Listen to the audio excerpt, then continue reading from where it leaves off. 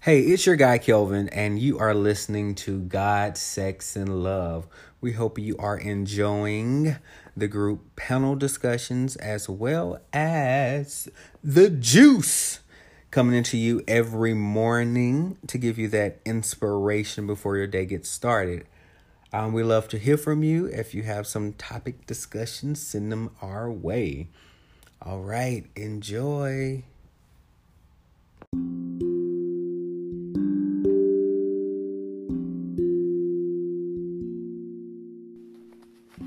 Good morning, everybody. It's your girl, Miracle Sims, and you are listening to God, Sex, and Love, your daily dose of inspiration, the juice.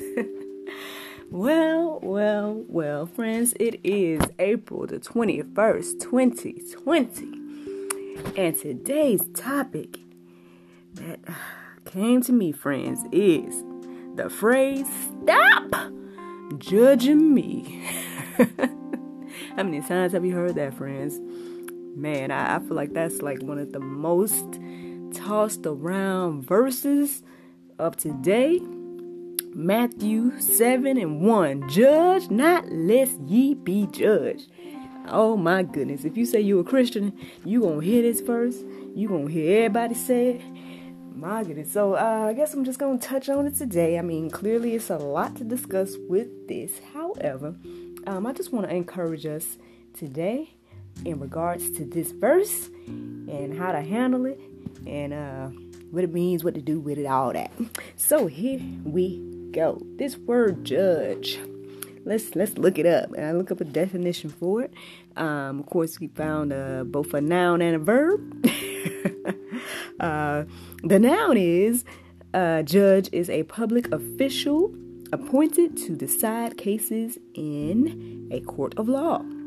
And the verb is form an opinion or conclusion about. Well, I know myself, I started to wonder, what is wrong with forming an opinion? As they say, we all have one, right? So, this verse gets tossed around and it's like, okay, well, it is in the Bible, so what are we saying here, Lord, Well, I know I personally have had an issue with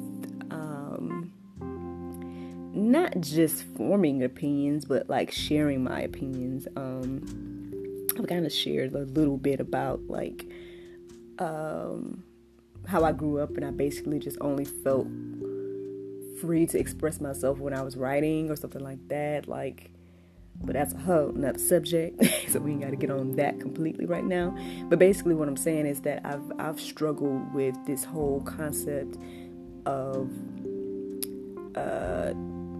going and making disciples, which we're all supposed to be doing, especially in this whole judge not world, right? And if you don't know what I'm talking about, I'm referring to Matthew 28:19 through 20. I'm just paraphrasing right now, but go ahead and check out the entire verse for yourself. It basically commands us to go and make disciples, and gives us a couple more details about what we are to do. And so with that being said, it's like, Lord, okay, how are we going to go make disciples when at the same time, people are going to spout out this thing to you, or they're just going to spit out this verse, and, maybe you convicted by it, because you're like, well, I'm not judging you, I'm not trying to judge you, I'm, X, Y, and Z. Well, friends, I guess we should understand the scriptures,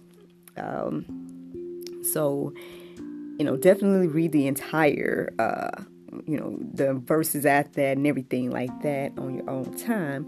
But basically, to understand the scripture, we need to understand that Jesus is talking about making quick, unwarranted judgments, not spiritual judgments. So, for example, I guess the judgment that we all kind of make when we see somebody, automatically assuming that they're like this or like that, versus, I guess being in a situation where you're observing some behavior that is, I'm just trying to give examples of what the differences between the two.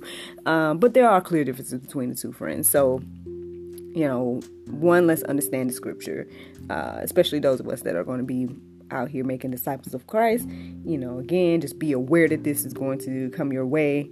And so with having the understanding of the scripture, you don't have to feel convicted by this verse, because then you understand that, God's not saying not to judge or to form an opinion, for example, but he is saying,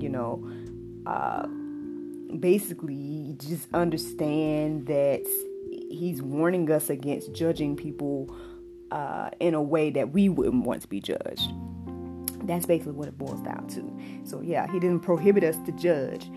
He is just saying, think about the way you want to be judged. Think about, your sins and things you've done, and, judge according to that, but we can go deep into that, friends. Let's just keep going. If you need an example of a spiritual judgment, 1 Corinthians 2:15 says, but he who is spiritual appraises all things, yet he himself is appraised by no one. So, it's clear there's several different verses as well of Jesus making judgments about certain people or certain, situations that he was in. I didn't write all of those, so I apologize about that. However, you can take a look at, some of the things he said, and even in that whole statement about referring back to Matthew 7. Oh no, I think I lost it in my notes. Yes, referring back to Matthew 7, the verses right after that, he calls the people hypocrites, the ones that judge people without looking at themselves. So that is a judgment in itself. So yeah, but anywho, speaking of that, friends, also let's talk about that first definition, the noun. Everyone says, it's like we want to put ourselves into the position to be like, okay, well, we're human. We can't really judge anybody. As they say, we do not have a heaven or hell to put anybody in, right? And that's true, but again, we already talked about judgment and everything like that, and, righteous judgment and things like that. But, for those who just want to say, well, only God can judge me, well, friends, he will. And I guess that's the whole point of doing the Great Commission and sharing the information, because, according to, let me look at, Psalms 9 and 8, it says that he will judge the world in righteousness. He will execute judgment for the peoples with equity. So, only God can judge you. He also give you choices and free will. And, and for those of us that choose to follow Christ and do the Great Commission of sharing and trying to make disciples, basically, I guess at the end of the day, it just boils down to that people don't want to be called out on their sin. And again, people just don't want to change. And so they want to use the Bible as this tool to kind of shut Christians up. That's basically what it boils down to.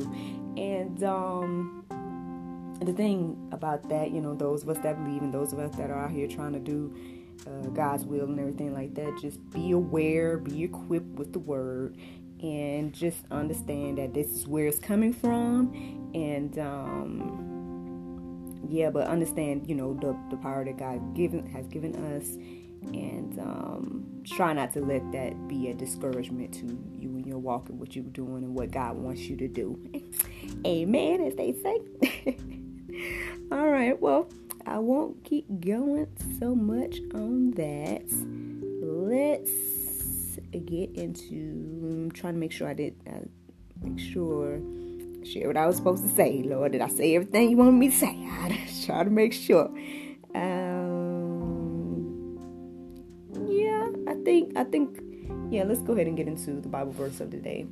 So that is Romans 8, and 1. It says, there is therefore now no condemnation to them which are in Christ Jesus, who walk not after the flesh, but after the Spirit. So friends, I hope that you are encouraged to keep on going.